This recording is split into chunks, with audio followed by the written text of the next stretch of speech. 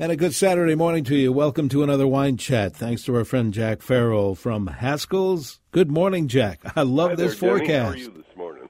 I am doing quite well. I'm smiling because I'm reading 50s and 60s this week. Good morning, Jack. I love this forecast. Denny. How are you this morning?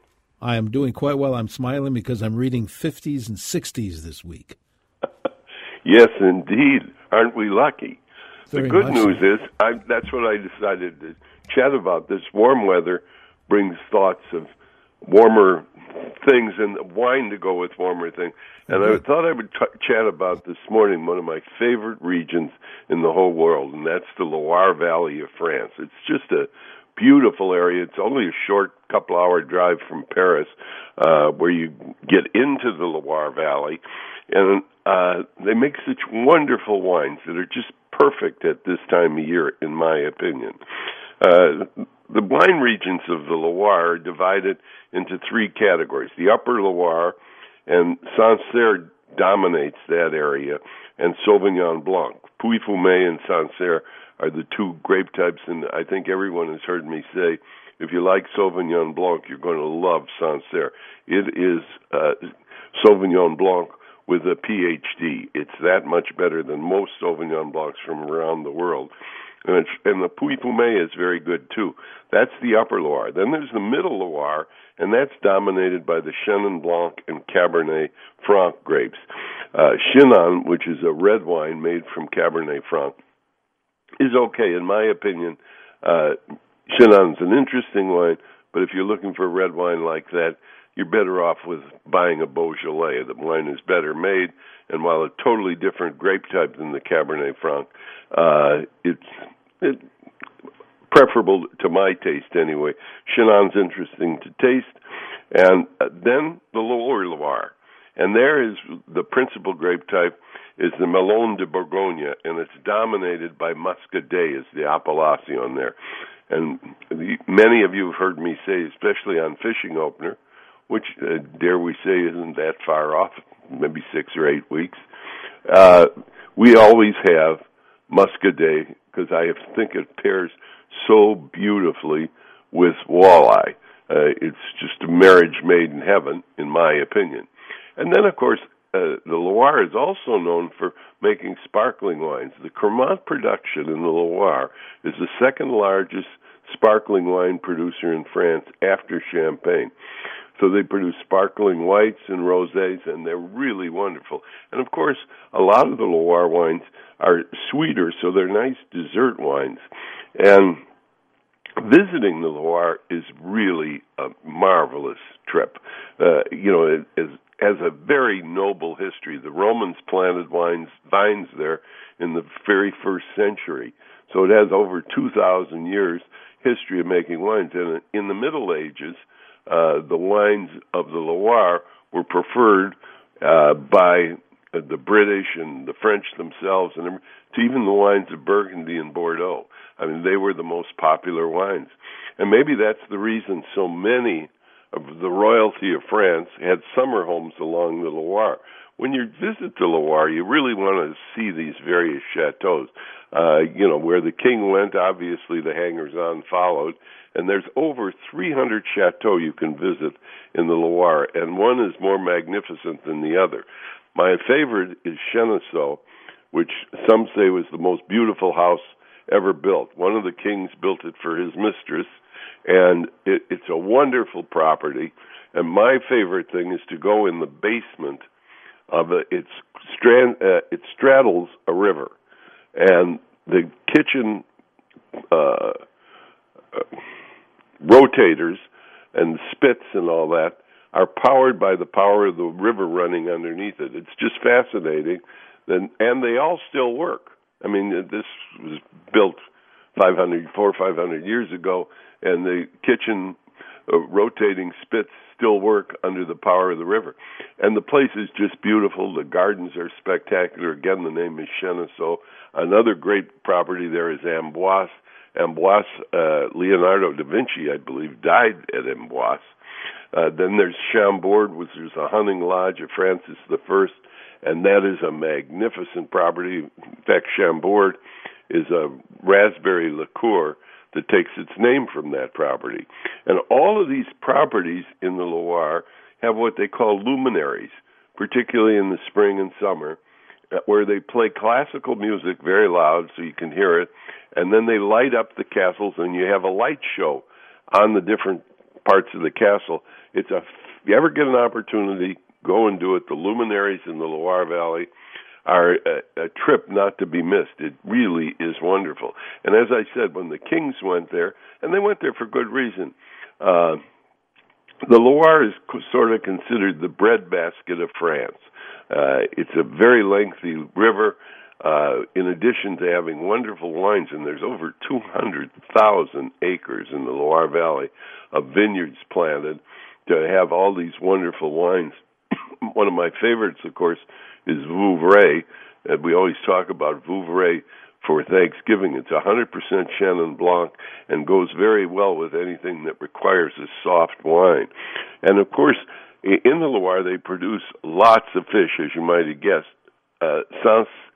Sander is kind of their version of perch. It's really in the perch family, and so is bream. And those are served with a marvelous Beurre Blanc, which is a butter sauce, and that would make your tennis shoe taste pretty good if you put that Beurre Blanc on it. It makes the sander and bream absolutely delicious. Another great thing that they invented in the Loire were quenelles. Quenelles are fish dumplings, and the French make them as light as a feather, and then they cover them with either Natua sauce or Beurre Blanc. Natua sauce is sort of a lobster fish sauce, and when it's poured over those light, delicate fish dumplings, well, it's just a wonderful thing. And then they also have something there called rillette. This is where they put pork or duck in with pork or duck fat, and you spread it on a cracker like as a little appetizer.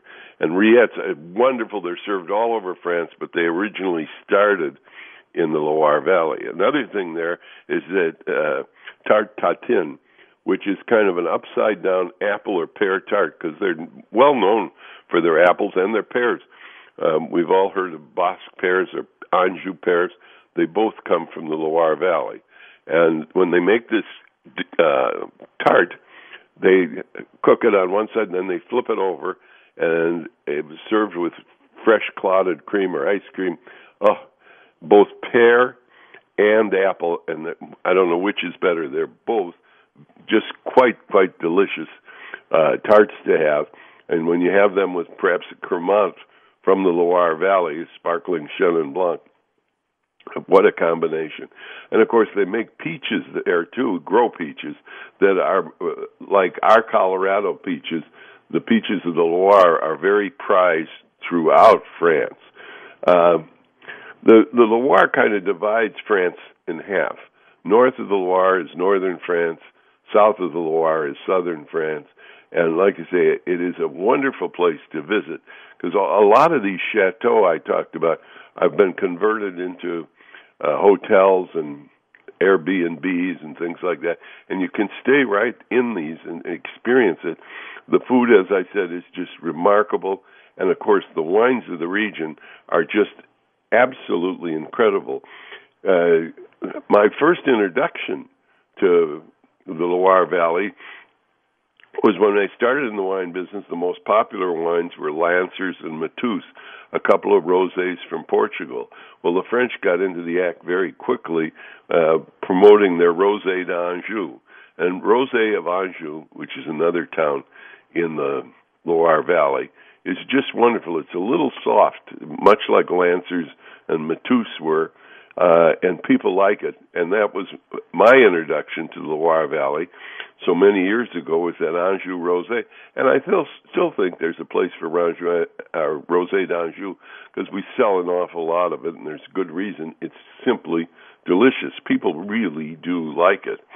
But even Joan of Arc, was from Orleans. Orleans is in the Loire Valley. So if you're planning a trip or something and going to go to France when this pandemic business is all over, I'd strongly suggest a visit to the Loire Valley and make it 3 or 4 days. You want to make sure you see many of those fabulous chateaux. Some of them one of them in the Loire had the first running water in a castle, and they were built all the way up until the 18th century. These fabulous castles or chateaux, whatever you want to call them. The castles are a little older, and they're walled cities. And as I said, Da Vinci's buried in one of them. And so it's been popular for a long, long time. The kings went there for hunting and also the wonderful food of the region, plus the wines. As I said, Sancerre and Puy-Fumé are probably two of the best wines from there, with a big, big following, quite delicious. Then we go to Anjou and Saumur, then Vouvray and Touraine. Chinon, as I talked about a minute ago, is a red wine. But in my opinion, Chinon, you're better off with a Beaujolais. It's interesting to taste because it's made from Cabernet Franc, and if you like Cabernet Franc, by all means. But I prefer a Beaujolais to Chinon. And then Muscadet. As I said, I can't imagine a better wine to have with fresh-caught walleye than Muscadet. So the Loire has everything. It has food, it has wine, it has touristy things to visit. It's just an all-encompassing adult Disneyland, if you will, for me. Anyway, if you like wines, you're going to love visiting the Loire Valley. And whether you want to go and visit Orleans because of the Maid of Orleans, or you want to go to Vouvray and try that, or in Sancerre. And you know, of course, you don't have to go to Sancerre. You can go to Haskell's. But Sancerre comes in a red and a rosé, and we have those. But it's very unusual, and they're more, I won't say a gimmicky wine, but they're more interesting to try than anything else, because they do grow a little bit of Pinot Noir in the Loire, but you're better off to get Pinot Noir from Burgundy because it's a better, it's raised better, and the climate suits it much better than, for example, the Loire Valley. But it's just a joy to visit that part of France. And the Loire, as I said, is a picturesque river, and whether you're staying in just a normal inn and hotel, or you're fortunate enough to get lodging in one of the former castles, it's a marvelous trip that you'll never forget. And it's close to Paris, so you can rent a car at the Paris airport and drive down to the Loire Valley and just relax and enjoy yourself and walk through centuries of history. And while you're doing that, eat and drink very, very well. So there you have my prognosis for a warmer day in March, mid-March here. And the Loire is the place to do that. Oh, I love that. You paint a great picture, Jack. And all the wines you've ever talked about and will are available at Haskell's and get a lot of help in the process. Indeed. The folks at Haskell's love to talk about wine, and they're good at it. They've been doing it for 86 years. We've been supplying the Twin Cities with fine wines for fine people. That's why we're called the Wine People. There's a Haskell's near you where you can save big dollars on wine and learn a little, too. There's a Haskell's in Bloomington. In downtown Excelsior, you'll find the Haskell's right at the lake. In Faribault, right off of 35W, our super cellar up in Maple Grove is not to be missed, 22,000 square feet of fine wines. Downtown Minneapolis is free parking on Saturday and Sunday. There's a Haskell's at Ridgedale, Plymouth, in St. Paul's Highland Village. There's a Haskell's in Stillwater, White Bear Lake, and Woodbury, too. And if you can't come in, go to visit us at Haskell's online, which is Haskells.com. And don't forget, we do deliver everywhere in the metropolitan area. So stop in at Haskell's, learn a little bit about wine, and while you're doing it, you'll probably save a little bit of money as well. Fantastic. Jack, let's talk again next week. You know, Denny, I'm going to look forward to that. Thanks very much, Jack. Jack Farrell from Haskell's. Get those lawn and garden questions ready coming up next hour. Smart Garden here on CCO Radio. Right now, a few clouds out there. We expect highs near 50 degrees today, but right now, CCO temp at 29. Stay with us here on CCO.